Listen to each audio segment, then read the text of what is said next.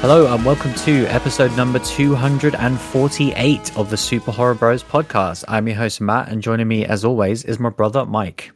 Hello. How's it going? Not bad, not bad. We're almost there. We are indeed. We are fast approaching many milestones. Obviously 250 is just around the corner. Yeah, that's not important. And our return to the cinema is very imminent. In fact, as of the time of recording, cinemas are open. So that's a plus, because we're always worried about whether they were just going to not open. As is the kind of the last year of our lives. Things can be taken away in a matter of days. Because, I still won't, look forward to A Quiet Place Part 2 until I'm literally in the cinema watching it. I refuse to, acknowledge that it's a thing until I'm in the theatre. It's the way to do it. Yeah, because we got too close last time. It cut too close to the bone. Yeah, I said it like a month ago where I'm looking forward to it feeling normal. So, because right now we are so scorned over the last year, and it's like we're all about the hype, and we can't get hyped right now because we need to get for at least... Quiet Place is the one, because we had the hype, we had the tickets purchased. I know we're a broken record on it, but it's like once that's kind of closure for me. Like when I'm sat in the cinema watching Quiet Place, I can move on with my life and get hyped about things again, I think. Yeah. But until that point, I can't. Yeah, I just want to get through that initial wave. And once we've seen 3 or 4 movies, and I'll get into a normal habit. And I feel like Candyman will be the next big one to kind of get hyped for. So that'll be good. But yeah, we are discussing, in fact, a Netflix movie this week called The Woman in the Window, which was a cinema release planned for last year, but is one of the many movies that kind of streaming platforms have picked up in the last 12 months. And randomly, they put it out just when cinemas reopened. So that's good timing. As well as Army of the Dead next week, which I keep forgetting is a thing, even though I'm very excited for it. But yeah, it's a good problem to have. As we said in the last few weeks, talking about our schedule, there is actually movies coming out which we want to see, which is great. For as much as I enjoy just talking about old Wes Craven movies every week, the whole point of the show is to talk about new stuff. So yeah, and I'm looking forward to it. I really want to get back to it, which we definitely will do later this year. But first, the news, as always. And there's some interesting stuff in here. This first news story, look, we're going to talk a lot about Scream in the next year. So let's just get used to it. Because this little tidbit comes via one Courtney Cox, who was, interestingly enough, on the Drew Barrymore show, obviously reminiscent about the Scream days. And just an interesting quote here. Now, this quote is... I will say there's a lot of ... So I'm assuming there's kind of in the middle of a conversation, and this is kind of cut together. So it reads a bit poorly. It's very word soup, I think, but I'm just going to go ahead and read it because there's some very interesting stuff in here. She's talking about the upcoming movie. So yeah, Courtney said, this is the 5th one. It's not Scream 5 though. This is Scream.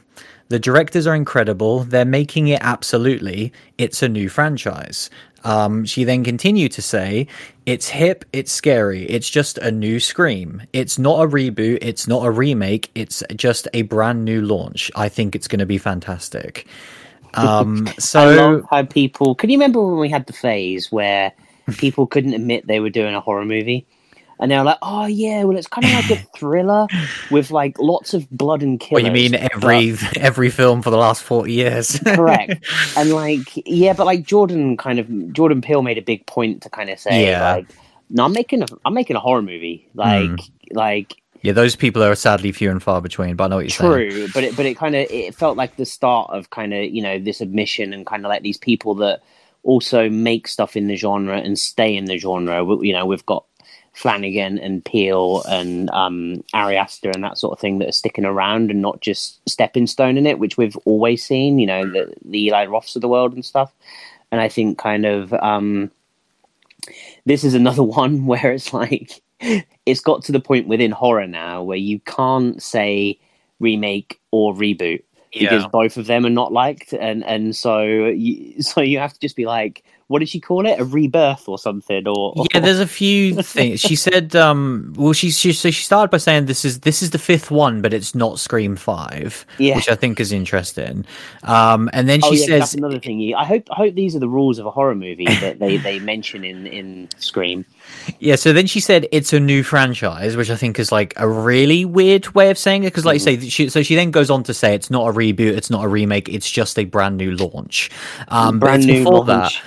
when she says it's a new franchise, like that to me speaks a lot about what might happen in this movie. I think we both already speculated on the show that we have a suspicion that it wouldn't surprise me if all three of the classic characters get killed in this movie. You know, that's kind of been my suspicion, that at least one would die in the opening scene. Yeah. And then throughout the course of the movie, by the time we get to the end of the movie, that cast is moved on, is retired, and then has the new class of Scream going forward. Because ultimately, that's what this is all about in terms of the production companies. They want franchises, they want sequels, they want money, and they want a new cast. Like, you look at Scream 3 and what Scream 3 did. Do you like, I envisage that one of the main characters dies in the opening scene. I imagine that there's kind of there could even be multiple killers, or so we're seeing all three of our leads being chased at the same time. And then and they all die by different killers, sort of thing. Maybe, or just one of them does, but but we don't know who as the scene's playing out. Because obviously, like, if it opens and Courtney Cox is like in a building on her own, and we're like, well, she's gone, Gail's gone. Whereas, like, I kind of think, and I don't think the three of them would be together, but I kind of see maybe the three of them being attacked at the same time, and then two of them surviving. I see what you're saying. That makes it more interesting, doesn't it? Because then you're like, okay, because if you open the movie like saying that all three of them are being attacked, you're like, well, one of them's going to die, but I don't know which one. So that kind of does make it exciting. And I just wanted to quickly say as well, it reminds me of, I can't remember what Scream movie this was, but there was an initial pitch, I think it was the start of 3, where essentially it was going to start with Sydney being attacked, and she was going to kill Ghostface in the opening sequence. It would be like a fight to the death. She would win and kill, and then it would be like that was like a crazed fan or something, and obviously that wasn't like the main storyline. But I think something like that would be awesome as well.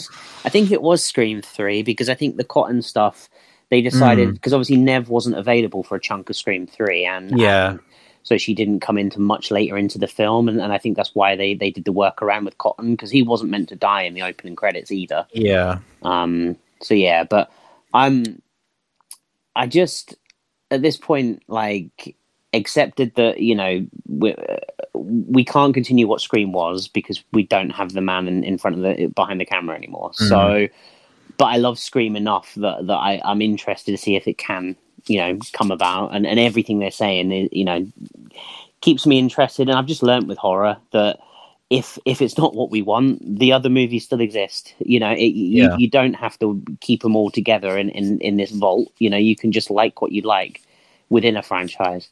100%. I think what's interesting about all of this with the kind of like the legacy and all of that is, and I really want to see if this has been talked about, but they keep talking about obviously Wes and kind of like there's another big piece of that puzzle. Speaking for him, which obviously he can't do, but there is, like you say, a man who is still with us who is like equally as important to Scream, which is Kevin Williamson. And I haven't heard his take on this and whether or not he was ever involved or even asked to be involved. And I think that is like, if he wasn't even remotely, you know, even talk to, I'm like, that's bad, because like you're just pretending that he's not a part of this just because Wes is gone, that like Scream is gone, and that's not the case at all. So I'm curious if that will, because like I say, we're going to see a lot of quotes in the next year, we're going to see a lot of speculation, you know, long before we see trailers, and I'm curious if that will be a headline that we talk about in the news, is like, here's Kevin's take on this whole thing. But we shall see.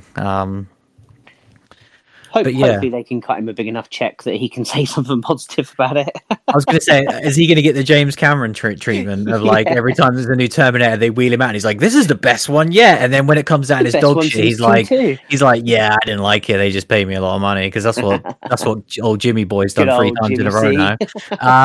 But he tricks me every time. You burned me thrice, so you won't get me again. Until the next one. Next up is just a couple of little updates on some TV, actually.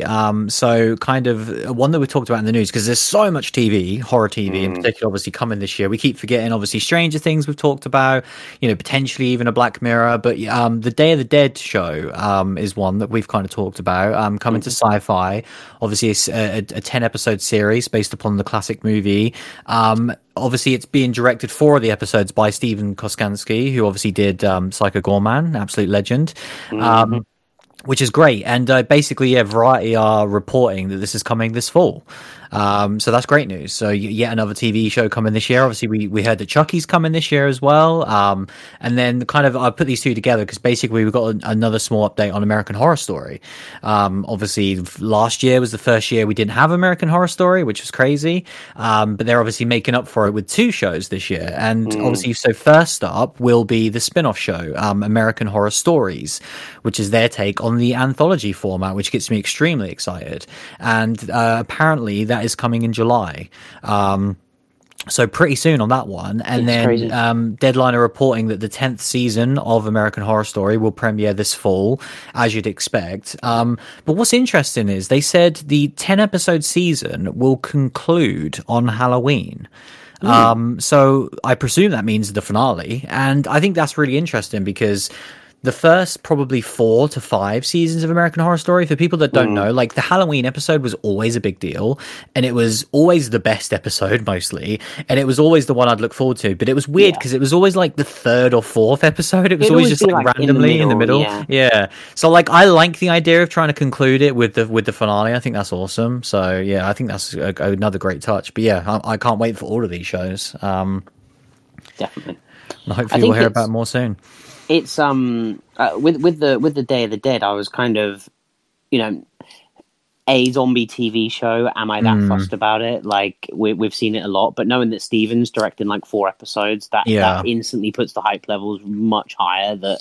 That I've probably gone from maybe not checking out this show to definitely checking out this show, and then obviously American Horror Story goes without saying. Their take on anthology though is weird because they have their own take on anthology anyway. Each season is the anthology, so it's strange. But yeah, at this point, American Horror Story has earned my view regardless. Oh yeah, and I think that's obviously, like you say, it is already kind of anthology, but that the whole idea of just doing like a 40-minute, one-off story like the Creep Show, I love that, and it's cool that they are saying that like the legacy cast members are going to be involved in it in some capacity. Like it's not going to be every week. It's Sarah Paulson and Evan Peters, but like occasionally they'll pop up, and like that's cool as well because it's kind of like them to look out for.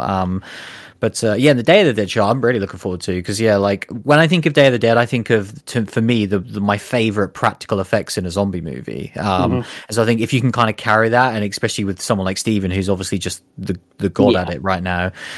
So yeah, I'm looking forward to that one.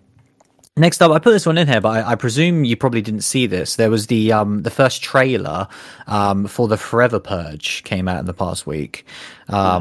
So I did check this out. I did my kind of usual, like I watched the first minute of it, and it looks cool. It looks like a Purge movie. It's not kind of reinventing the wheel in that capacity. A lot of creepy masks, a lot of action on the streets. What I will say about it is it looked hella expensive. Like like the budget looked but this looked, I think based upon the trailer, I was like, they're going all out for this one because this looked massive in terms of the scale. Like it felt like almost like a Fast and the Furious, nearly level, you know what I mean, of like just crazy explosions, big action set pieces. I was like, man, they're really going for this. So yeah, it looked cool from the little I saw, but like I said, I didn't watch the whole thing because I don't do that with trailers. But yeah, I'm looking forward to it. And like I say, it's just around the corner. It's cool that we're saying about a lot of these as like July, and like July's really not that far away right now. So no, I think that's the thing. It's crazy that these movies seem to be like these dates are going to happen. Yeah, hopefully, like you say, we're just going to hopefully have a hands full for the rest of the year with film in the cinema and the TV as well, which is great. Next up, a nice little release date here, which has got me super excited because this is probably my most anticipated movie, which is The Northman. Obviously, Robert Eggers' next movie has a release date now, courtesy of Deadline, which is April 8th next year. So really not that far away, less than a year away from a brand new Robert movie, which I'm all in, baby. I cannot wait. I just can't wait to see the first trailer for this one, and then yeah, I'm so hyped. Like, it's cool because obviously we have all of the movies we're already excited for that we have been for a very, very long time, but then there's the kind of the wave of the next generation of movies that haven't been kind of like stuck on the peripheral for the last year, and this is definitely one of them. Yeah, it's strange to be like excited about a movie that's not been like delayed in the cinema and stuff. Like I don't really know how to. Yeah, this is like the first release date ever given for this movie, and they might hit it, which is a wild world to be in. But yeah, that's awesome news. And then lastly, I chucked this one in here because this is just so bizarre, and we had to talk about it on the show regarding some controversy with the cinemas and a certain movie called Spiral. So this is very much to do with the UK. Maybe not even just Spiral.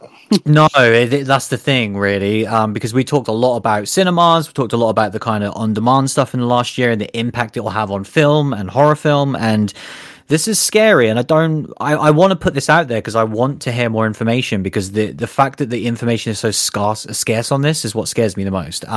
So basically, cinemas have reopened in the UK. There's kind of View, Odeon, and I believe Cineworld has reopened. I haven't actually checked. But I know the main two, Odeon and View, are clearly the biggest two in the UK. With, I'd say, Odeon are slightly bigger, but they're both kind of neck and neck, really. But so Odeon have opened and they are not showing Spiral at any of their locations in the entire of the UK. It was bizarre to say the least, not just for myself, but for kind of like movie fans around the country, and their tweet saying about, hey, our cinemas are open and it's this big celebration. It was everyone replying saying, why aren't you showing Spiral? And, they're showing Godzilla versus Kong, which is on demand. They're showing Mortal Kombat, which is on demand. They're showing Peter Rabbit 2, which is on demand. They're showing old movies like Terminator. And it's like they don't have the big new release right now, which is Spiral. And the only form of communication from Odeon is on Twitter when they have a stock kind of copy and paste reply to people. Which says, we are working with our partners in the hope of reaching an agreement to show Spiral from the Book of Saw in our cinemas. And then they kind of forward you to the other movies that they're showing at the cinema. So that's the news story, and it's bizarre because no one knows why. Nobody knows what the hell's going on here. There's a lot of speculation, a lot of people saying it was maybe that Odeon tried to cut a bad deal with Lionsgate in terms of ticket revenue, so they just pulled out. My biggest concern and worry was that there was maybe some form of exclusivity here, because that's something that has been talked about with films. As cinemas return, cinemas are going to want exclusive movies, so maybe View signed an exclusive deal to show Spiral. Who knows? But whatever is going on, and I hope to find out more, this is a dangerous precedent, isn't it? Terrifying. I think, there's the two sides of the coin. Is there exclusivity? But I think, View does seem to be touting on their website a lot of exclusivity. So, exclusive post credits interview, exclusive behind the scenes, and all of this stuff. And so they really do seem to be pushing for that. So I wonder if it's that, or I wonder if it is that Odeon, clearly the world has changed. There's no getting around it. And the relationship and deals between movies and the cinema has had its, a very troubled last 12 months. Yeah.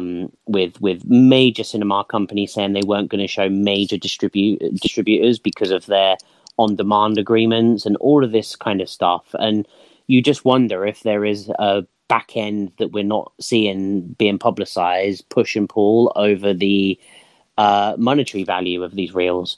The percentage of ticket sales, whatever the remuneration is, the old agreements are no longer in place and new ones are being forged. And are Odeon holding out for a better deal? Did View pay for exclusivity? But whatever it is, it sucks for people that want to just see films in a cinema, and for us it sucks because we do our local cinema is an Odeon. We do have a View, but our preference and the one we always go to is the Odeon. It's a cinema that we've watched, every horror movie that we've done on this show that's not been at Fright Fest has been in that cinema.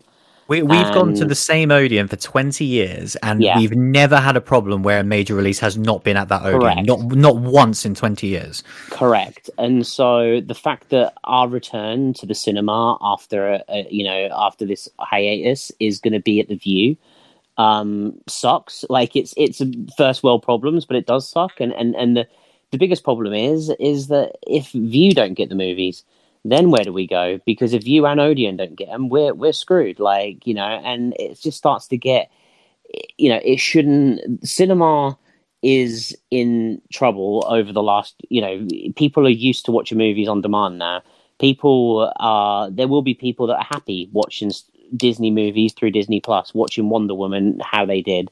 and to make the cinema even more confusing and difficult and a barrier of entry really isn't good. No. If you think normal Joe Public knows the cinema is reopened, how many people are going to go to the Odeon this weekend to want to go see Spiral and are going to get a real nasty shock because they haven't gone ahead of time and planned things? And also is it their fault?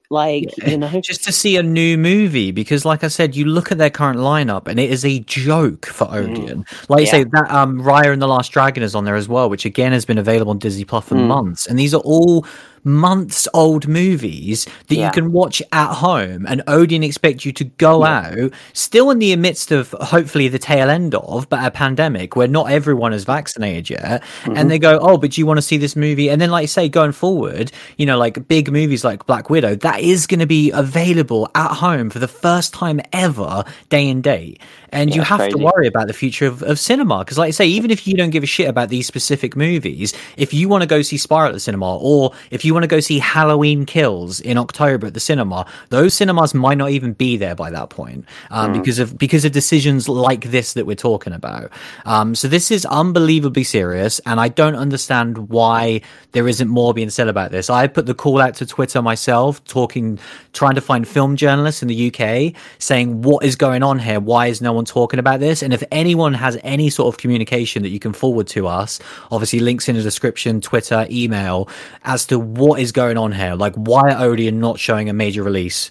Just why? That's all I want to know right now. And then we can speculate going forward the kind of repercussions of that. But I just want to know why. The worry I have as well, though, is that the Conjuring is advertised on View's website with an exclusive interview or something. Conjuring is not advertised on Odeon's website. So we know we get to see Quiet Place at Odeon, but the chances are Conjuring isn't at Odeon either. That's crazy, man. I can't even believe if that's the case. Like, if we have to go now week and week and we have to be like worried, that was never a thought. It was like, if the movie comes out in the UK, our cinema, our Odeon will have it. And now it's going to be a case of every week. What's the release date of Conjuring? It's a bit weird because, like, with the UK and the US, because I thought they were both 28th of May, but then one of them might be the 3rd of June, the week after. So it's kind of a bit up in the air. Yeah, well, there's nothing on either of those dates because there is a week by week release schedule, and so obviously on Odeon we've got 28th of May, Quiet Place 2. Yeah. But we don't have any Conjuring. But they are showing Conjuring 1, if you'd like to see Conjuring see that, 1. which I thought give me hope, because that'd be mental if that's what they're showing instead. It gave me hope, but then the fact that it's not on coming soon, it's just, I mean, obviously everything's a mess, but Spiral is fact. Like, we can kind of, draw conclusions over Conjuring or whatever and these future releases, but the fact of the matter is that UK cinemas are open right now and Spiral is not there for the Odeon. Yeah, I mean, overall, like, this has just been not the big return to cinema that I would have expected in the UK in terms of, like, yay, cinemas are open. Like, I've seen it for pubs reopening. I've seen it for crowds being in sports venues. There is an excitement to these things. Yeah. I am seeing nothing but people pissed off and annoyed at the cinemas right now that they're not showing the movies they want to see, which is not it's like if when you go to, like, a fireworks show and you get a sparkler. And you just kind of light it, and you're like, well, that's a bit shit, and I might just burn my hand. That's what the cinema feels like right now when there's all these nice fireworks going on around us. Yeah, it's not good, and it has me worried as someone who adores the cinema. It really has me worried. But we'll obviously talk about it more next week when we movies on my iPhone. Obviously, we'll talk about it more, talking about going to the cinema, and I want to talk about some box office as well. But we'll save that all for next week because. Yeah, it's a bad times. But yeah, this week we do have a movie to talk about that we got to watch in our homes, which is The Woman in the Window.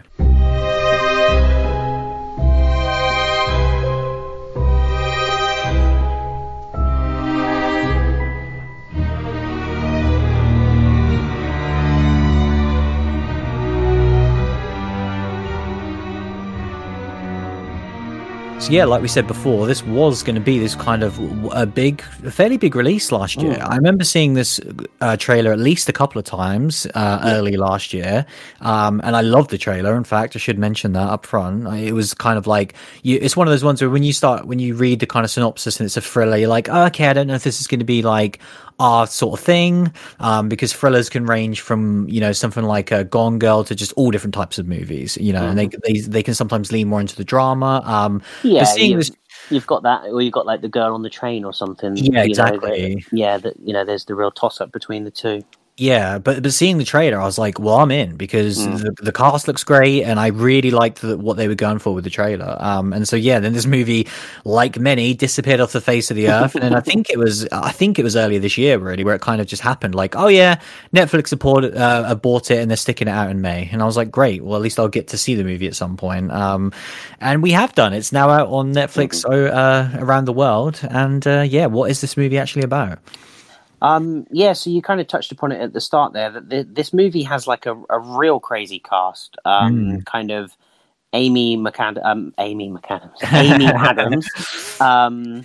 is our lead, Anna Fox, and then kind of supported by a whole host of people. Obviously, every movie has to have Wyatt Russell in right now. Hell yeah! I swear that guy is just in everything, and it just makes me so happy. Complaints. I know, every time.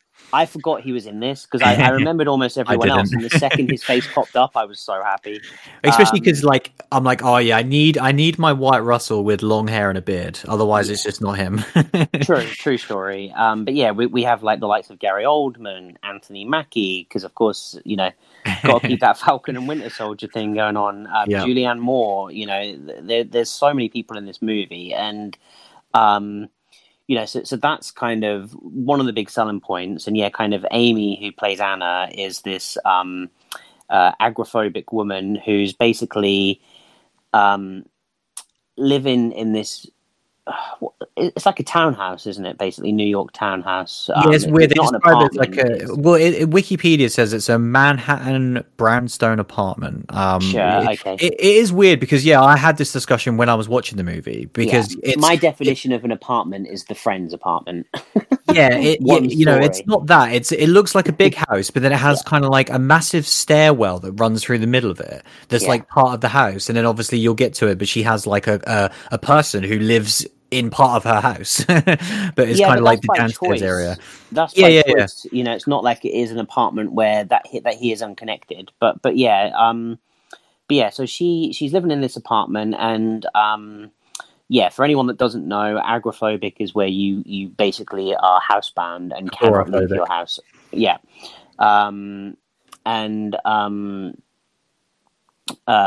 you're completely housebound, and basically can't even step outside.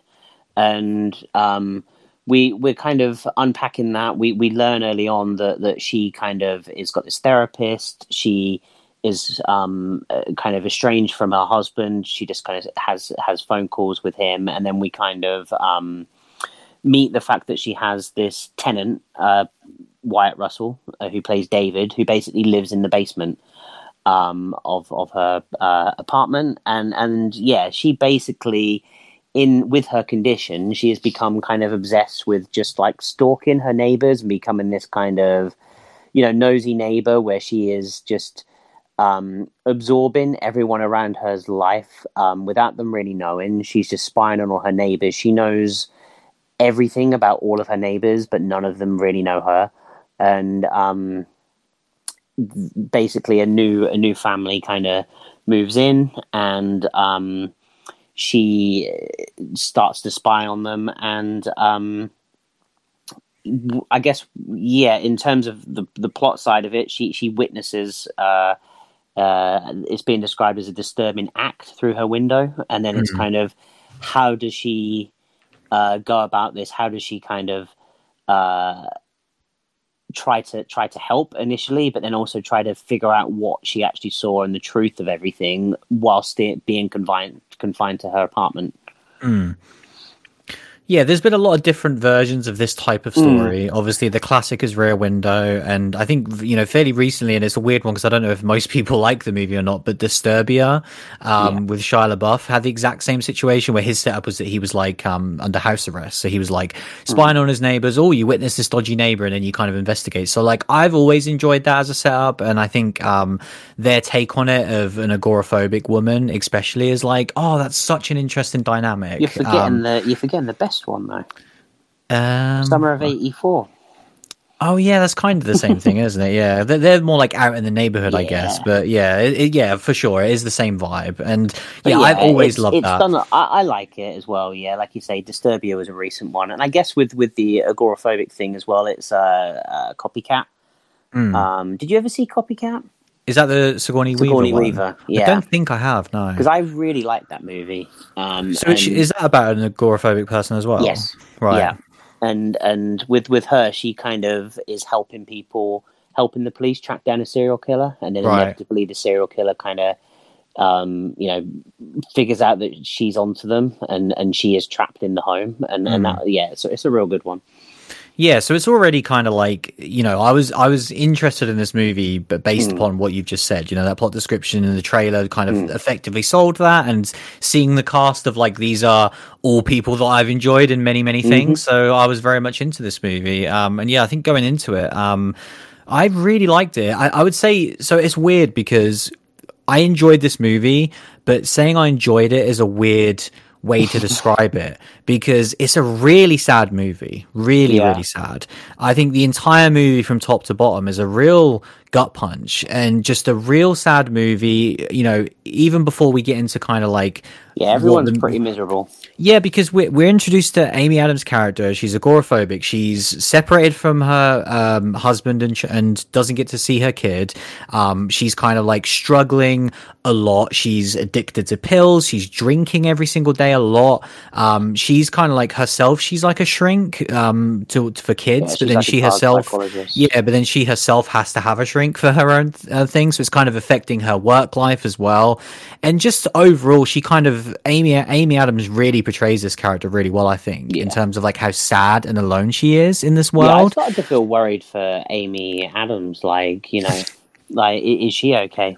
Yeah, it was so well done, and so I think the movie is just a sad movie, and I think ultimately the whole thing is sad, and it's a thriller. It has its fair share of twists and turns, and kind of like big pop moments, and then also down moments. But I think overall it worked of what it was trying to achieve, which was just this real sad character piece. And it's not like, obviously not remotely going into spoilers or anything, but like as soon as you start watching the movie, you're like, well, this isn't going to have a happy ending for anyone because it's a sad story. She's, even if she is suddenly cured of her illness overnight, it's not like her life's suddenly going to get back on track. It's not like suddenly her husband is going to want to be with her anymore or this and that. And so I think once you kind of have established in that world that, okay, this isn't going to be some like light thriller, because a lot of thrillers can be light. They can be kind of like, like it's Disturbia, I think, is a very light movie. It's like, here's Shia LaBeouf, he's punking around, he's going to fancy his hot neighbor, and then he's going to solve some crimes. And that's kind of how it goes. And it's a fun movie, but it's not deep at all on any level. Whereas this is kind of like really deep into the character. And like I say, once she witnesses this crime across the street and it's her trying to affect the world around her and trying to get people to believe her, it's just really sad. Like so many movies do this super well. What was that movie we saw where it was all shot on a phone, on an iPhone, that was like the woman that got trapped in the mental asylum? Yeah, the one that you loved. Yeah, I can't remember what it's called now. But there's, lots of movies do that take of like, here's a person who nobody listens to. Every single character just does not listen to them. And that is such an awful place to be in. And this movie just does that so effectively, I feel like, where she has seen something, she knows what she saw, but she has no way of proving it. And so it's a case of like, right, let's talk to this character, let's talk to that character. And it seems like everyone's lying to her face. And that frustration in that moment, I think the movie does such a good job of getting that across. And there's a lot to love here, but I think it all really does come down to that central performance, because if I wasn't so invested in the lead character, I don't think any of the movie would have worked. And I think because I loved the main character and I loved Amy's performance, then the whole movie kind of fell into place for me, where the rest of the cast I thought were all brilliant. In particular, obviously huge fans of Wyatt, and kind of seeing him in this movie I thought was great. I think it's interesting with Gary Oldman because like he is such a legend of acting, and it is wild to see these types of actors in such tiny roles. Because he's really not in the movie, is he, that much? No, he doesn't really get that much of an opportunity to flex, really, does he? Same as Julianne Moore. Yeah, You know, exactly. It was. I liked her cameo, shall we say, in the movie. You know, it was really effective in getting across what she was trying to do. But yeah, mm, Amy is the only one who gets like a bunch of screen time to really chew into the character, and then it's probably Wyatt in terms of on-screen time. So yeah.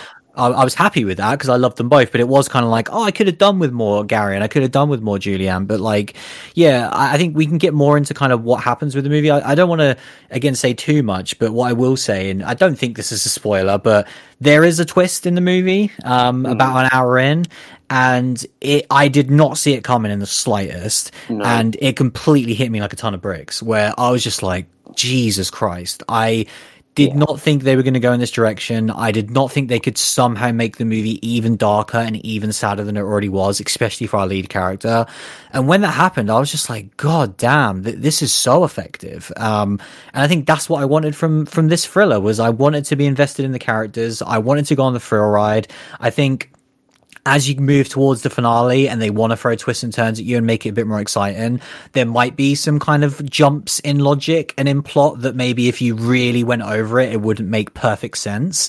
But like, I was so invested in the character that I was along for the ride at that point, and I really enjoyed the kind of action set pieces in the finale. I thought it was way more involved than I was expecting for such like a limited movie that is, you know, mostly set in one location. They really go all out for the finale and really shocked me with some moments. So yeah, overall, thoroughly enjoyed this movie. Yeah, I think for me, I definitely I like this movie, but I definitely didn't love this movie. I think it it has a lot of Amy doing her stuff, being really good, but without a lot going on, and about her kind of, just like you say, it's kind of depressing because it Mm, just sucks. And I think it just goes back to kind of a lot of the things I've said recently, where I just don't really gravitate towards these movies that are just depressing right now. And like I say, that's not. I'm not kind of ragging on it for being that, but I think it is difficult when they're like that, and especially when it's kind of, reasonably long, and you are the scene is set up kind of in the trailer, in the opening part of the movie. She witnesses this act, and then it's kind of her unraveling, and kind of like you say early on, you realize that she's already messed up, and we're just going to see her unravel more.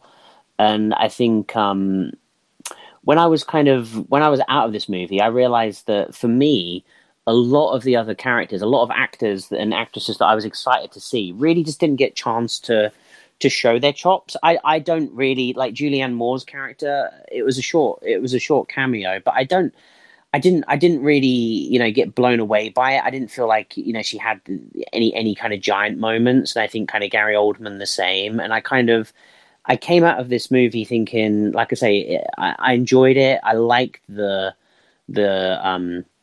finale, that the twist that you spoke about really did, punch you in the teeth. But I just kind of found chunks of it, a little bit more of a long drawn out and more than what they needed to be. Kind of when the police showed up for like the third time, not believing her, and you had like the good cop bad cop thing that was just getting more and more kind of overdone, and to the point that I was almost I almost thought like, is this all like fabrication, because they were almost too much of a parody, where I was kind of like, how much is in her head and how much of this is whatever, and that sort of thing, which might have been what the movie was trying to get me to do, but then ultimately that, it wasn't the case, and it was just like, oh no, these are just kind of weird cop dynamic.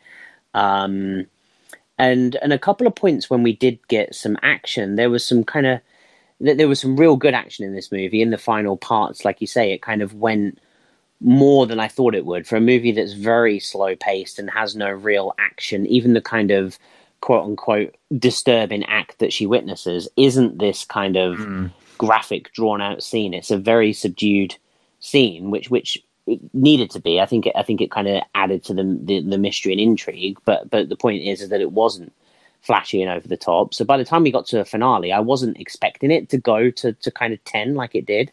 No, I really wasn't. So I definitely enjoyed that part, but there were some weird kind of visual effect choices throughout this movie that took me out of it at times, where they kind of put in visual effects that didn't kind of match and didn't look as good, and I didn't like that part as much. I can't really pinpoint him now, and the problem is as well, anything that I do say would be massive spoilery because they're in kind of the either the twist or the finale, but some of them just didn't quite work for me. And like I said, I definitely didn't hate this movie. I'm focusing on the negatives more, probably because you've spoke about most of the positives that I agree with. But ultimately, yeah, for me, this was in the good, but not great category. You know, I enjoyed my watch and my time with it, but when I came out of it, I was like, you know, yeah, it's fine, but yeah, I'm ready for the cinema now.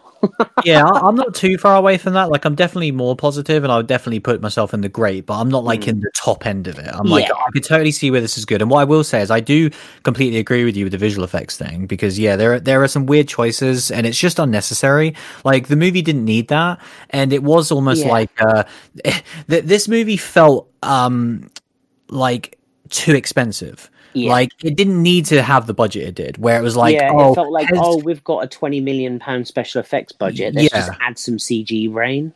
And also, has these minuscule characters. Why not get Gary Oldman and Anthony Mackie when anyone else could do it? And even Jennifer Jason Leigh, like Jennifer Jason Leigh is like a relatively big name, and she's like barely says a word in this movie. And it's like, these actors don't need to be in this. I don't know why they're in it, because ultimately this is like a free character piece pretty much. And I enjoyed all those characters so much that it didn't need these giant names. But I think that is the case of, like, this was a 20th Century Studios production last year, and I just think they pumped so much money into this, and then they panicked during the pandemic and thought, screw it, we're just going to take whatever we can, and so that's why they kind of sold it, you know, quickly to Netflix. It seems like a lot of bad choices were made with this movie, but it still turned out like good, because obviously, like, the distribution isn't going to change the quality of the movie, but like, they really kind of waited as long as they needed to, and then panicked and shat the bed. Like, the fact that this movie is coming out on Netflix the week cinemas reopen, like, why is this not in the cinema the week cinemas reopen? You know, it's just kind of like a lot of bad choices were made there, and I think with the budget, you know, this movie is 4 times more expensive than it needs to be. This definitely had a weird production as well, because this was shot in 2018, and then it was very much like a lot of those when it was 20th Century Fox and they got bought out, and like, I remember when New Mutants was getting a new release date every other week. It was in that mix of the shuffle of like, right, what does Disney do with all these pieces of the puzzle that they've now acquired when there's only a few things they actually wanted. They've got all these movies that they don't want, but they might as well make money off them. Exactly. And this, 100%. And so it was like that, like, whole part of it is weird. We don't want Wyatt to be introduced to the Disney family with this. We need him. We need him to be introduced in the MCU. So exactly. So this has to go after it. Yeah. It is weird. I think one of the other things that was bizarre about this movie, and I do think it worked overall, but it doesn't make for an enjoyable watch, which is a really erratic editing style in conversations, where like when Anna is talking to people, and especially there's like this young kid character who she talks to quite a bit, who's the neighbor's kid, like they're talking over each other a lot, and they kind of cut off each other's sentences, and it's purely in the editing, and it's very erratic, and they're kind of she's very screamy as well, like you know, Anna screams a lot in the movie, and especially her conversation when she has a sit-down conversation with Julianne Moore. Their back and forth is very similar, of like, they're both this two very erratic characters who are kind of talking over each other, and the drinks flowing, and it's all just a bit chaotic. And it's, again, clearly the style they're going for, because kind of everything that happens in this house is from Anna's point of view, and she is like the classic untrustworthy narrator. And I think that's clearly what they're going for when you see the crime get committed, because you're like, well, I didn't really see it, she thinks she saw it, I don't know what happened, and it all, like I say, all goes in with the mystery of the thriller. And I think ultimately it does work, but in the moment there are times when it stopped being as enjoyable to watch, because I was like, I wish this conversation just flowed like any other conversation in a movie and wasn't this weird erratic mess. The movie also, I think, does a poor job of opening and actually telling you what's going on, because you don't really know that Anna's an agoraphobic until kind of quite a way into this movie, pretty much until she has a sit down with Julianne Moore.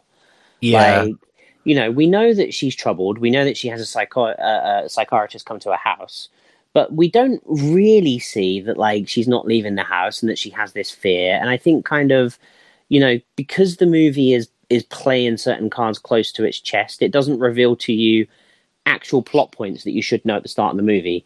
I watched this movie knowing that because I knew the rough premise, and I felt kind of, like I said, I felt kind of, probably about 20 minutes in, thinking, or maybe not that far, but 10 or 15, where I'm like, we don't actually know that she has this condition yet, which is kind of one of the selling points of the movie, and they kind of just assume that you know that going in, but a movie should never do that. Like, a movie should assume that I do what I do most weeks and go in blind. It just so happens this week I didn't, but like I'm glad I didn't, because I think I would have been quite confused. I did notice that specifically in one scene, which was the first scene with Wyatt Russell, because he pops up, and I think I was just like, "Oh, that's funny, that's Wyatt." And then it's like a short 2-minute scene, and then it stopped, and I went, "Wait, I'm gonna have to rewatch that because I have no idea what just happened." I was like, "Who the hell is he? Why is he in our house? What's going on?" And I rewatched that scene again, where I was like, "Oh, he's just like a friend who lives downstairs who's taken out her rubbish, and now he's going away for a week." Like, well, it was really weird, confusing, because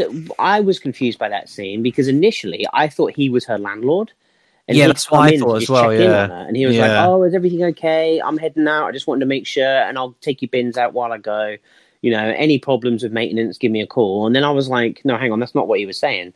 But for some reason, that was what I thought he was. And then I suddenly listened to it again. I'm like, oh, is she the landlord? And then I was like, where does he live? And then eventually I figured out that like he was in the basement, because obviously as well, like, and the movie doesn't need to explain to me the architecture of American houses, but like I was confused, because obviously he is ground level, but it's classed as the basement.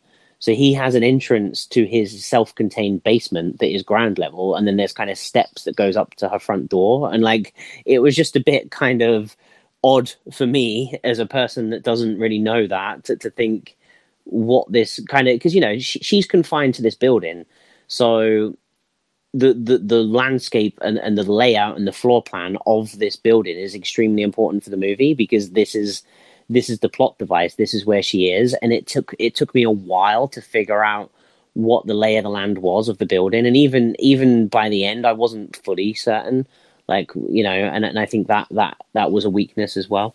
Yeah, for sure. But I do want to go back to the positives, because I think, definitely the movie has its problems, as we've discussed. But I think its strongest points are, I think the writing is very strong. Like I say, was invested in this character, like, early on, I think because of the performance, but then as we learnt more about the backstory, and especially post-twist, I could not have been more invested. And I like I say, I didn't see the twist coming, so I have to give that props, because plenty of movies try and do moments like that just completely fall short. And so I think the fact that they went for it, for me, it was a complete home run. Didn't see it coming, and the way it was portrayed on screen was super effective.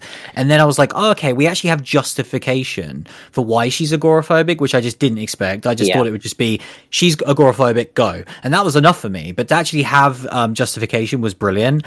And then also, what the main crux of the whole film is, which is this horrific crime you think has happened, and what the hell is going on. I was super invested in that. I really wanted to know what was going on with this family, what was going on with Gary Oldman, why was everyone being super weird. And then like once they start throwing these little pieces, like when she goes downstairs and she sees the airing in David's place, and then she sees that he's kind of like got this letter, I was like, oh man, this is really cool. And it did start to get that whole like everybody's a suspect, and outside of Amy, I really didn't trust anyone, like including the police. No, I thought it was all bollocks. Like I was like, I don't trust any of these goddamn people. And I love that feeling where, because then you're in her shoes, you're just like, well, the whole world's out to get me, but I'm only myself, and I'm completely defenseless because I have this condition, which means that I'm just stuck in this one location. And then like later on, there were some really creepy moments, like when she gets the email sent to her, I was like, oh, that's fantastic, because this is getting to like a more sinister level now that I really wasn't expecting it to go. And I think that was the precursor to what then happens in the finale, which is super sinister and dark and just really worked for me. I think the actual right ending, like the final moments. This was a movie that didn't really know how it was going to end because, like I said before, the movie's just sad. It is a really sad movie, and so like once you know the movie has its natural conclusion, and you kind of find out all the mysteries. I was content with the movie just ending because I knew that like it wasn't going to be a happy ending for anyone, and I feel like the movie tried its absolute hardest to at least give the audience some sort of positivity towards the end, which I didn't need, but I was thankful for it. But like, had the movie ended 5 minutes earlier, I'd have felt the exact same way about it, which was I thought it was a great movie. I could just tell, like going in, like once I got to the twist, especially, I was like, well, there's no way this movie you happily can kind of tell that might have got in front of some screeners now. Like, we need something. We need a bone. 100%. You're absolutely right with that. But I think for me, like my biggest positives was Amy and her performance, 100%, and that lead character, because Wyatt as well. He's just awesome, and he like I don't even know whether I can judge his character and performance in it because I just kind of just want him in most movies right now. Yeah. I just need to watch Overlord again. 100%. Yeah, I need to do that. But I think kind of beyond that part, with her character, it kind of got to the point that I wanted her to be kind of an instrumental figure that I could pull behind, because at times, because they show the pills and the alcohol, I got to the point where I'm like, is she the one that's crazy? Like, and most of these movies, you kind of know that the person you're seeing the lens through it is with it, and that she just needs to get everyone else to figure out on her side. But I spent most of the movie thinking, I don't know whether she's just, kind of batshit. Like, and I think again that was what it was trying to do and trying to achieve, and it did that. But for me personally, I kind of wanted like her to be like, more, do you know what I'm trying to say? More kind of fixed in her opinion, and that it couldn't just all be in her head in this fabrication, because it got to the point that I was questioning, like, were people, were the cops, were these neighbors even neighbors, or is she just getting confused by everything? And it was just kind of like, I wanted it to be a little bit more grounded there. And I think kind of when the email came through, that helped for me, because at that point, that was proof. And again, like, I know that's what her character was striving for, kind of this, it was her proof that she wasn't insane as well. But I think kind of, it achieved it, but it did mean that for me, I couldn't fully get behind her, because part of me was thinking, is she the problem? And yeah, I would have liked to have that a bit sooner. See, for me, it was up until the twist, because from that point, like before that, it was very wishy-washy. There was a lot of stuff that was left up to interpretation, especially with her backstory of her family. And I was kind of like, okay, I don't trust you as a narrator at this point. As soon as we got the twist and those reveals, I believed everything from that point on, because I felt like as a viewer, I was like, okay, that's the part of the story that they were clearly keeping from me. And now they've told me what actually happened. I now believe everything going forward, and I believe everything else is happening. So I didn't have it as bad. Out for me. Like, when it happened, I was like, well, if this is fact, then what else don't I know? Yeah, I don't know. Maybe I was just thinking it more in like a movies don't work that way, because normally it's like, okay, here's the big reveal that we've been keeping from you. Now enjoy the rest of the movie. I think as well, like it's kind of difficult, because I don't really want people going into this movie looking for a twist, because this movie isn't. It's not Saw. It's not one of these things where you're like, oh, they gave me breadcrumbs and it would have been cool to figure it out. It's like, no, this movie just it peels itself away when it wants to, and reveals when it wants to. And so it is a twist, because you're not expecting it and you didn't see it coming in that convention, but it's not like, Seven or whatever. Do you know what I mean? Sixth Sense. It's not that twist where you then rewatch the movie and you're like, oh, Bruce Willis, my God. Like, no, that's not what this is. It's just more of it shows its card when it's ready. And so I don't think you should watch this movie trying to figure out a twist or anything. You kind of want to put that in the back of your mind and just wait for it to come. 100%. I completely agree with that. The only other thing I wanted to add about this character that I really enjoyed was the kind of normally in a movie like this, there would be so many cop outs and they would go back on what they've fully committed to. And I think there's a moment in the movie where it gets super dark when she really has just run out of options. And like at that point in the movie, she only has one option left, which is like the darkest thing she could possibly do. And I loved that the movie went there because that was so realistic to the story that they told, where it was just like, I have nothing now. Like no one believes me. I am completely screwed. And I loved that they went there because, you know, a classic example is like Promising Young Woman earlier this year, where you have the whole movie leading up to something, and then, oh, isn't it just hilariously convenient that this mobile phone that now ties the entire movie together is just presented to me in the final act? And it's first of all, this is just a bee on my body, but it's hilarious that won an Oscar for writing, because I just can't, that could not be more hilarious to me. It's like the worst piece of writing I've seen in a movie this year and won an Oscar for it, but that's a whole other story. But this movie actually committed to it. It's the greatest scenario of a MacGuffin I've ever seen in my life. Maybe that's why. Yeah, that's why, because it is like basically now in film school they can describe a MacGuffin and be like, "This is how you win an Oscar." Yeah, you have two ends of a story, and then you just shove something in the middle that connects it together. Be like, so hey, if you ever write yourself into a corner, this is the perfect way out. Yeah. Just fabricate something out of thin air. Just chuck it in a mobile phone.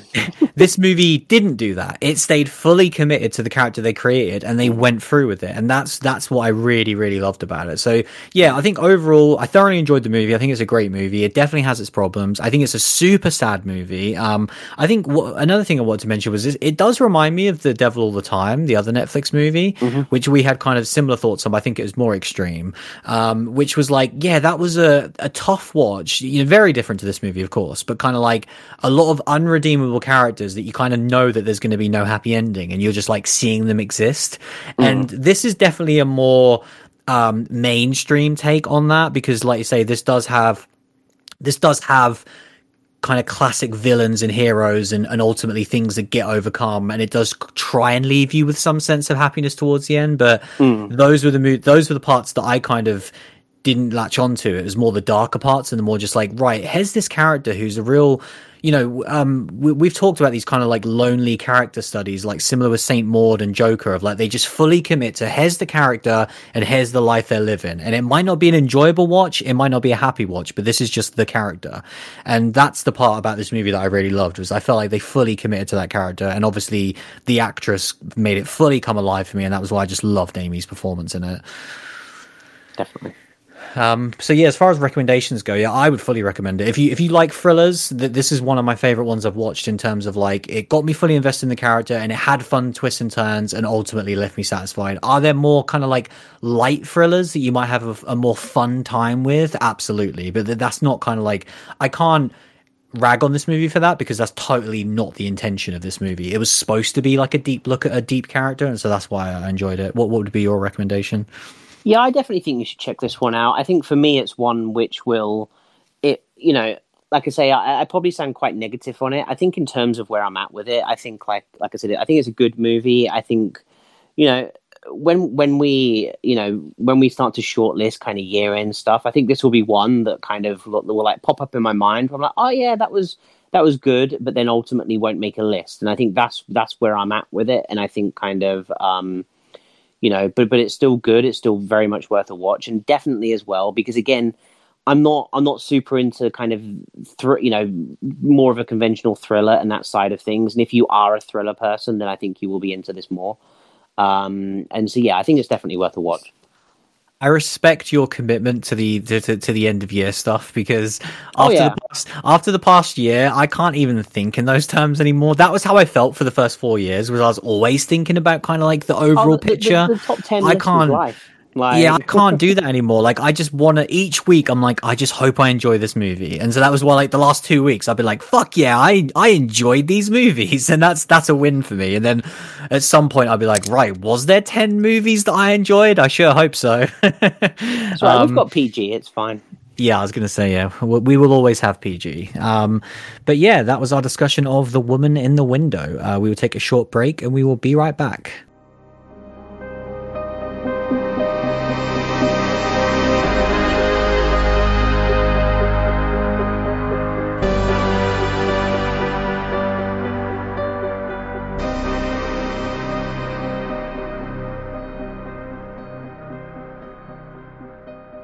So yeah, just to sort of finish us off this week, I did watch another movie in the past week, which I wanted to briefly mention because yeah, I did. I think I mentioned it last week actually, checking out that whole In Search of Darkness Part Two, and a certain movie that stuck out to me was Dressed to Kill from 1980, which I did then pick up the Arrow Blu-ray, and I was very excited to sit down and watch it.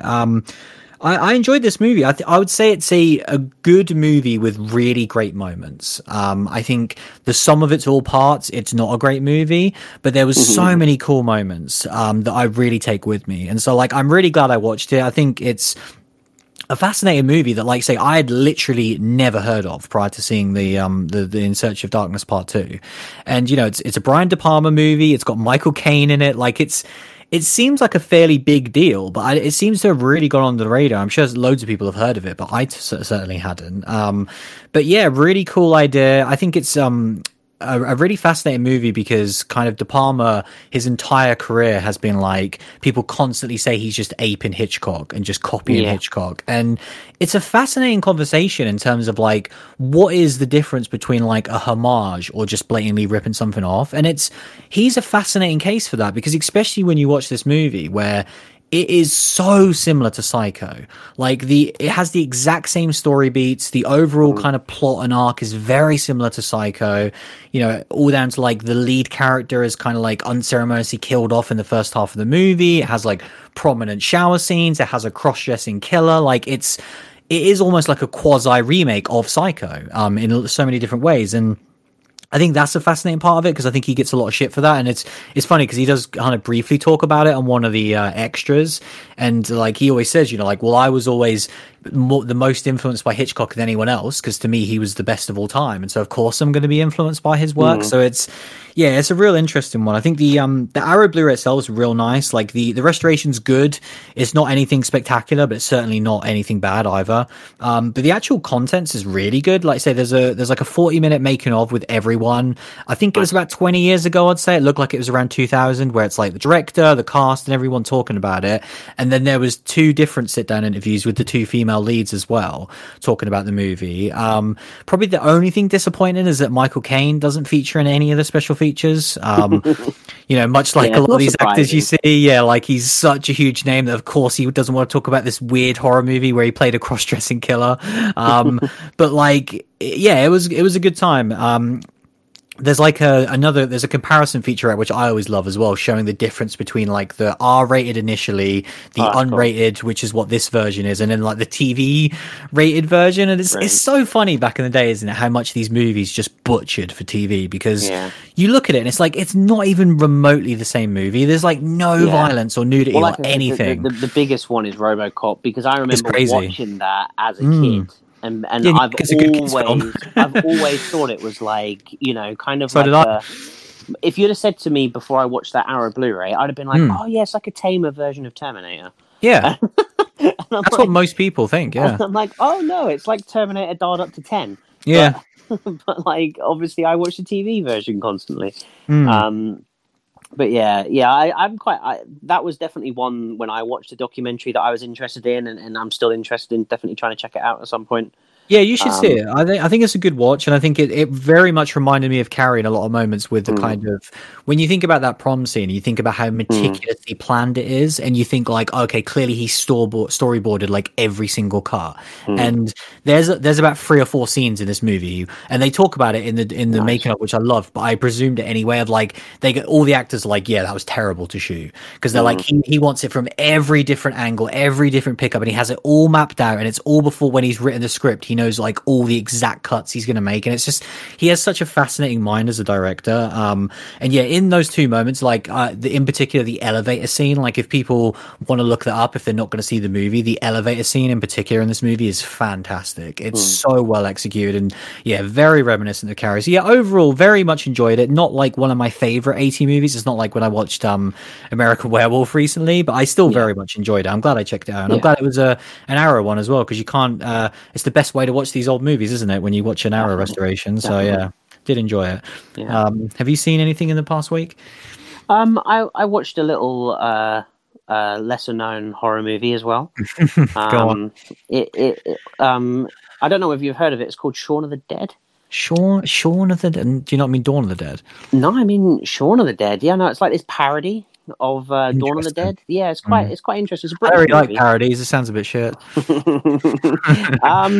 I basically, I'll tell you the story. What happened?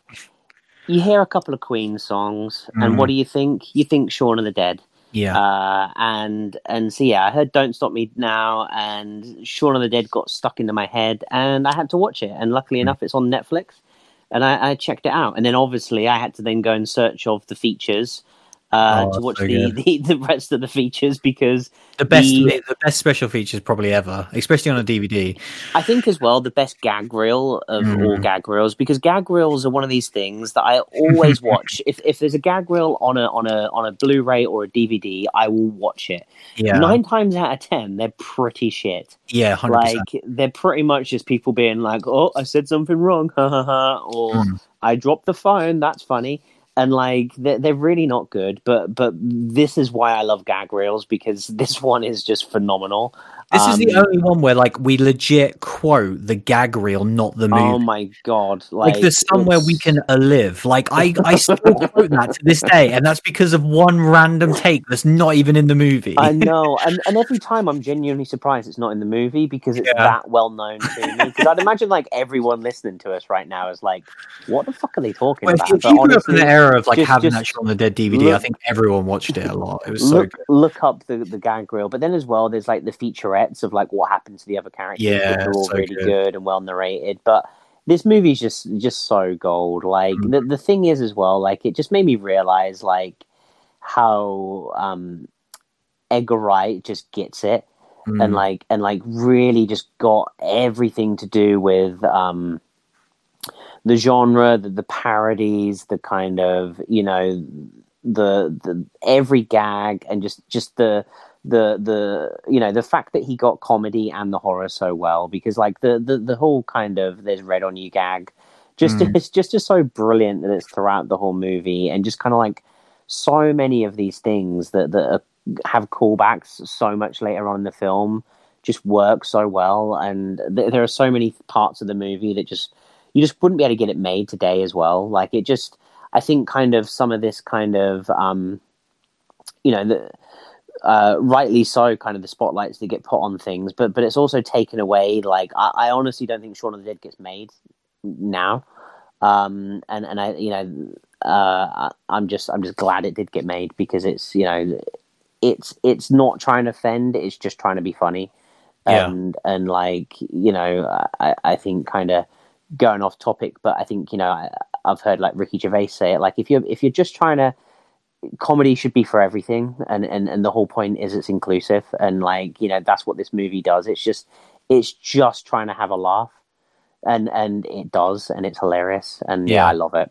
They like those two first movies, I think they were firing on all cylinders in a way comedically, which has never been replicated for me personally. No, they can't even do it. Yeah, in terms of on film, I have never enjoyed. They are my two all-time favorite comedies. Like the only thing that comes close to me is like early Jim Carrey in terms of like what I find as funny as Shaun of the Dead and Hot Fuzz. And I think those movies overall are just so perfectly crafted. Like the Hot Fuzz is my favorite because I think it's such an original idea. And like say, Shaun of the Dead is more parody, but it's so hard to do a good parody, and it's so hard to do a good zombie comedy, and they still effectively do that. So yeah, they're both just literally perfect movies, both of those two movies. Yeah, I always, every time I watch one, I always watch the other because I'm always just in such a great mood. Hot Fuzz is on Netflix, and that will be it's watched. So good. Like because it needs to be, because they're both so brilliant. I think for me, I would edge Shaun of the Dead just because of my love of like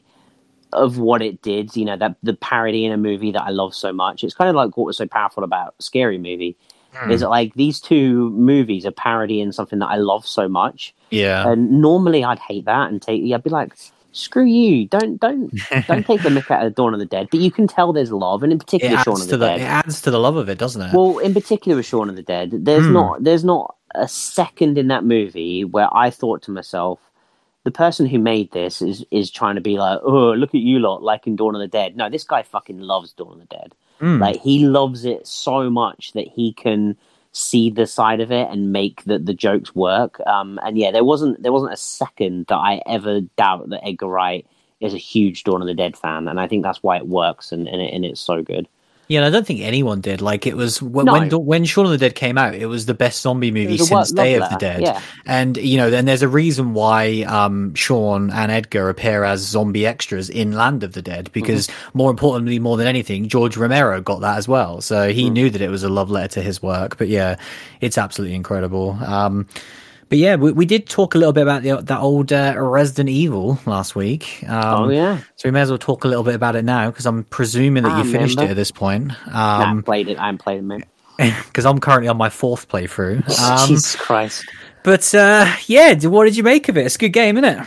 It's it's so good. I think like I said, my thoughts haven't really changed on last week. The game gets what Resident Evil needs to be when I didn't know what Resident Evil needs to be. And it's kind of, like I said, for me, and I think what it's done so well, what we said last week, you kind of identify Resident Evil differently to me, but it catered to both of us. Yeah. And that's what worked, having the little inventory management and the kind of, just seeing a typewriter and having that map management and kind of, but again, to what you touched on, the way that they've evolved that map, so the map is interactive. And like, I literally, every room I walk into, I have a little look around the room, then I look on the map. Is the map blue yet? Is the map blue yet? I'm like, fuck, the map's not blue.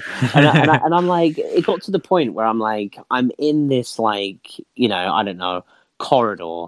And I'm like, there's clearly some like gem. There's a jewel hanging somewhere. Yeah. And I'm like, there was one where I was in a courtyard, and I'm like, it's this shitty dark courtyard, and I've been in there for like 20 minutes, and I'm like, I should just play the game. Like, I don't need any more ammo, I don't need any more money, but I'm like, I need the blue, and so I'm there, and I eventually find it. But like, that's the beauty of Resident Evil for me, like that exploration and completion, and then, yeah, the fact that, like, I'm not going to go into, like, full spoilers, but the fact that kind of the end of the game kind of really does kind of give you a really good story beat and a really good continuation of the last game, and kind of, and again, like, the kind of, trying to skirt around spoilers, but the kind of text on the screen at the very end of the game kind of hit me. And then kind of hit me emotionally, but then also hit me like, damn, I want to see what's going next. Yeah. And I want to see that part. And I think kind of like it's built this new franchise with new and old characters and kind of a new mindset where it's like, yeah, I don't, the whole kind of werewolf thing and these different animals and monsters and these kind of the tall lady that's kind of vampire and all of this stuff. I'm like, I don't really care. Like, as long as they're cool. Like we had like a mech boss fight in this, and it was cool and it worked. Yeah, and I think that's what's unbelievable about this game, is that moment should not work, but it completely does, and that is like a perfect microcosm of Resident Evil Village. Is here is a shit ton of different moments individually should not work, collectively works perfectly, and that's what I love about it so much, is that the creators of this franchise and this entry is you touched upon it before about how we kind of both different Resident Evil fans, but maybe want different things. The best thing is they know better than the fans. Yeah. Like, they are making original stuff and they are one step ahead of all the fans. And that's what I love so much about this, is that going into it, Resident Evil 7 is one of my all-time favorite games. And all I knew was that I didn't want Resident Evil 7 again. But I had no idea what I wanted from a quote-unquote sequel to Resident Evil 7. And they completely nailed it, because it had similar moments, but it's not the same scary adventure anymore. It's way more open. It's way more fun to play. Like I said before, to me, this is, and I'm speaking as someone who has loved Resident Evil since the first game, this is the most fun Resident Evil, I think, in terms of pure gameplay. I had such a blast playing it. I think the story is like unbelievably well done. Like, I couldn't believe that not only did they make me give a shit about Ethan, which I never thought would happen in a million years, but then because I didn't in 7. No, definitely not. And I think tying this to the overall lore of Resident Evil in like really interesting ways that works is like crazy. I never expected it to work. And the fact that it does, and it all sits now. And my favorite part about the story of this game by an absolute mile is that it retroactively makes Resident Evil 7 even better, because that story of that game actually meant something in the grand scheme of things. And the stuff that happened in that game meant something going forward. So yeah, I am literally blown away by this game. I've never expected it to be this good. I am absolutely in love with it. And I think I've always loved Resident Evil and have different eras. Like 3 is my favorite of the old games. I love 4 with a passion, but I think what 7 and now Village has done is like, they might be my 2 favorite games, because they're just so wonderful, and they're so different as well. That's what's the great part. And going forward, I'm like, I don't know what I want from Resident Evil going forward. I think the thing that I find fascinating about Resident Evil as a franchise is like, there are a few, there aren't many franchises that are that point, like in age, and are still going that strong. And then there are fewer that reinvent themselves. There are, because you think of something like a Super Mario, like there are so many iterations. If someone says to me, "What's your favorite Mario game?" I'm like, "Well, can we set some ground rules here? Yeah, are we talking 2D? Are we talking 3D? Are we talking this? Are we talking that?"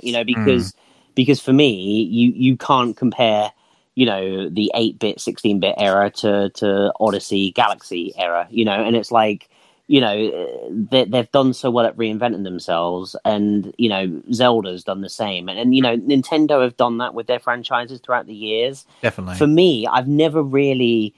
Grand Theft Auto, yes, it went 2D to 3D and that sort of thing, but it was never like, and I think that's probably one of the ones that's close to it. But even that has kind of just iterated in terms of like for a reinvention. While. Yeah. I would say it has, because since GTA 3, they've all been the same. I was going to say, since 3 was the revolution, and then since then it's reiteration, and I think but at least it had a one step, but kind of there aren't many franchises that can even get that close. But Resident Evil stands on that podium with the Nintendo franchises, where Resident Evil has reinvented the genre 3 times, because it invented it then kicked it in the teeth with 4, it then dragged itself from death into the heights of where it is now with 7 and 8, and that's what I love about it, and the thing is as well, like when we talk about those core games, there really is only one big miss in those games. I really don't think 5 is a miss. No, 5's not a miss, no. And 6 was the only miss, and it was a terrible miss. But you look at all the other ones, and I think then 5 and kind of 0 drop off, but then after that, like pretty much every other one easily could be your favorite game in the franchise, and like I say, I wouldn't even want to start to choose my children in the Resident Evil. It's so hard, which is such a great problem. But yeah, you make a good point, because Nintendo are the only ones that are able to keep these franchises going, because they are so fluid that like Zelda and Mario will never be one thing. And you look at all these other franchises, like Halo has tried to reinvent itself. It never works. Like Final Fantasy kind of did this weird online stuff, but then ultimately the only way it's now regained its fans is by just making a remake. And obviously Resident Evil has its remakes, which were great. But for us, and for me personally, I'll always be more invested in what is new, because they will eventually run out of remakes. They can remake 4, they can remake 1, but then at a certain point you go, well, you're going to have to make you're going to have to actually make a new Resident Evil at some point. And I don't think it's obviously we're huge fans of it. It's my favorite non-Nintendo franchise, but like I look at gaming as a whole and I haven't seen that reinvention anywhere else. And maybe it hasn't been needed, because something like Call of Duty has always been so good that they don't need to reinvent it, similar with GTA. But like, no, you haven't always got to reinvent the wheel, but I think kind of even like you said with Resident Evil,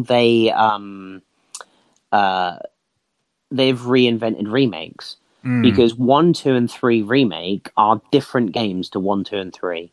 The Resident Evil 1 didn't have the Spencer family stuff like that. It didn't have the Crimson Zombies. It didn't have any of that stuff in it. But they were doing the big budget remakes before anyone else was. Correct. As well. Yeah. Like Resident Evil 2 added so many elements, and 3 is a different game. And so, yes, they're remaking their franchises, and I think that's where 4 becomes the most problematic, because the 3 that have preceded it, they've changed things, because those games were old and kind of, of a time and a place. They they've brought them into the modern era, and so they've kind of, that's another feather in their cap where they've kind of they're reinventing the genre while they're in it, but they're also reinventing their old games to bring them current. And yeah, it's just wild what they're doing. Mm. And I'm just so happy it's in a franchise that I love as much as Resident Evil. Oh yeah, for sure. But yeah, just in the moment, it's worth enjoying. Like this is the time to be happy. When 7 came out, it was so unbelievably amazing, and I rode that wave for a long time, and I will continue to do so with Village because I was ready to be let down, not in like a terrible way like 6, but I was ready to play an okay Resident Evil game, especially after the remake of 3 disappointed me after the remake of 2, and I expected a similar ish drop off from 7 to Village, and the fact that I'm sitting here as someone who says Resident Evil 7 is one of my all-time favorite games, and I can sit here and tell you right now that Village is better than 7 in many ways. Like, it has a better story, it's more fun to play, it has way better enemy design and variety. Like, there is a lot about Village which trumps 7, and I never thought I would say that. I still prefer 7 because I think it's a way more core horror game that is just absolutely terrifying at every front, and so I'll always give it credit for that, as well as reinventing Resident Evil when it desperately needed it. But I think Village builds upon all the things I wanted them to build upon. Like, they literally went down the checklist of like, here are the things about 7 which can be easily improved upon, and they nailed every single one of them, which is the best part about it. I think as well, though, I found the game less actiony than you did. I think, whereas I kind of took the horror more out of it. And I think that's just me playing these Resident Evil games. Like, I'm so conservative with my ammo. Like, the first person, like, if I'm not getting a headshot, I'm panicking and then, like, worrying because I want to preserve my ammo. And, like, and so, like, for me, each battle with an enemy is this conservation of ammo and trying to get past them without kind of shooting myself in the foot, so to speak. And, like, for me now, having jumped into Mercenaries, like, I'm not super into Mercenaries. Like, I played through the Village levels and kind of unlocked the castle stuff, and then was like, I don't know whether I'm going to jump back into that, or I might do a second playthrough before I kind of do that again. But like, yeah, like Mercenaries, like that over the top action just isn't really like my vibe with it. Like, when I was playing through the game, it was much more on the survival side still, even though, and I think that's what the game does well, that like you can't play Resident Evil 5 and not see it as action, let alone 6. And even 4, like, there's a lot of overt action with it. Whereas with this, like, I do think, you can take a lot of survival horror from it. I think the boss battles is where you lose it with this game. And they do become more actiony. But other than that, like, I took a lot of survival horror from it. Like I said, I was conserving ammo, and I was kind of worrying about health, and kind of, that worry and kind of restraint that I put on myself kind of made it, more scary. I think it's 50-50. I think Castle, Village, and Factory are all pretty scary because they have what you just said. It's a lot of enemies around each corner. You don't know what's going to happen. It's ammo scarcity. But every other part of the game is either you don't fight things like House Benevito and the Reservoir, where you don't really fight anything, or it's all out action, which is, like the Heisenberg fight. And obviously when you return to the village and everything's on fire, like that's crazy action. And like you say, all the boss fights are pretty much, crazy action as well. So yeah, I think it's a good combination of the two. Like I don't get scared by the word action like a lot of people do with Resident Evil, because I think it shouldn't be that dirty word. And the end of pretty much every Resident Evil game is always action packed. Like, even back in the day on the PlayStation, the end of 2 and the end of 3, they were very action packed. As soon as that countdown timer gets there. Exactly. You're panicking. There was a distinct lack of countdown timer in this. Yeah, that's true. But listen, it's great. You got to save something for the sequels and the DLC. I'm just saying. I miss a countdown timer. We almost had it as well, because we had a bomb. Yeah, didn't have a countdown timer. That's all I needed. I'm glad they got away from those conventions, because like every game having the whole like, oh, let's get on a jet ski and the whole place is going to blow up. It's like, I'm glad Resident Evil can be more than that. And definitely, like you say, with the ending, the fact that it did actually, like, for the first time in probably ever, or even those early games. They were like, oh, we're actually going to try some emotional beats here with the characters, and it really takes you off board. And I don't think all of it lands, but I definitely think it was effective in what it was trying to do. And it definitely has me excited for, like you said, more of the same. And I want to see sequels. There's a very specific storyline which we won't talk about for spoilers, but I want to talk to you about at some point regarding some characters where I'm like, this could easily be where the sequel is, or this could be its own spin-off game, or this could be DLC. So there's so many possibilities at the end of this game, I think, which is fantastic. Because post 7, I was like, this is amazing as a one-off Resident Evil game, but I have no idea where they go from this. And Village has like answered all those questions and just opened up all the possibilities, which is, it's fantastic, man. It's a great time to be a Resident Evil fan, which is great. Definitely. But yeah, I've been in a great mood. Obviously, cinema's reopening. We've seen some great movies. We're playing a fantastic video game, and then pretty big movie to talk about next week, which has kind of gone under the radar a little bit because there's a new entry in Saw, a new entry in my favorite horror franchise is just around the corner. So, you will not want to miss that one next week. That's for sure. But yeah, that was episode 248. Thanks for listening as always, and we'll see you again very soon. See you later, everyone. Through my veins and travels to my head, they said, you'll die soon enough anyway, shut up, I can't, mainly because I never could, how could I start that?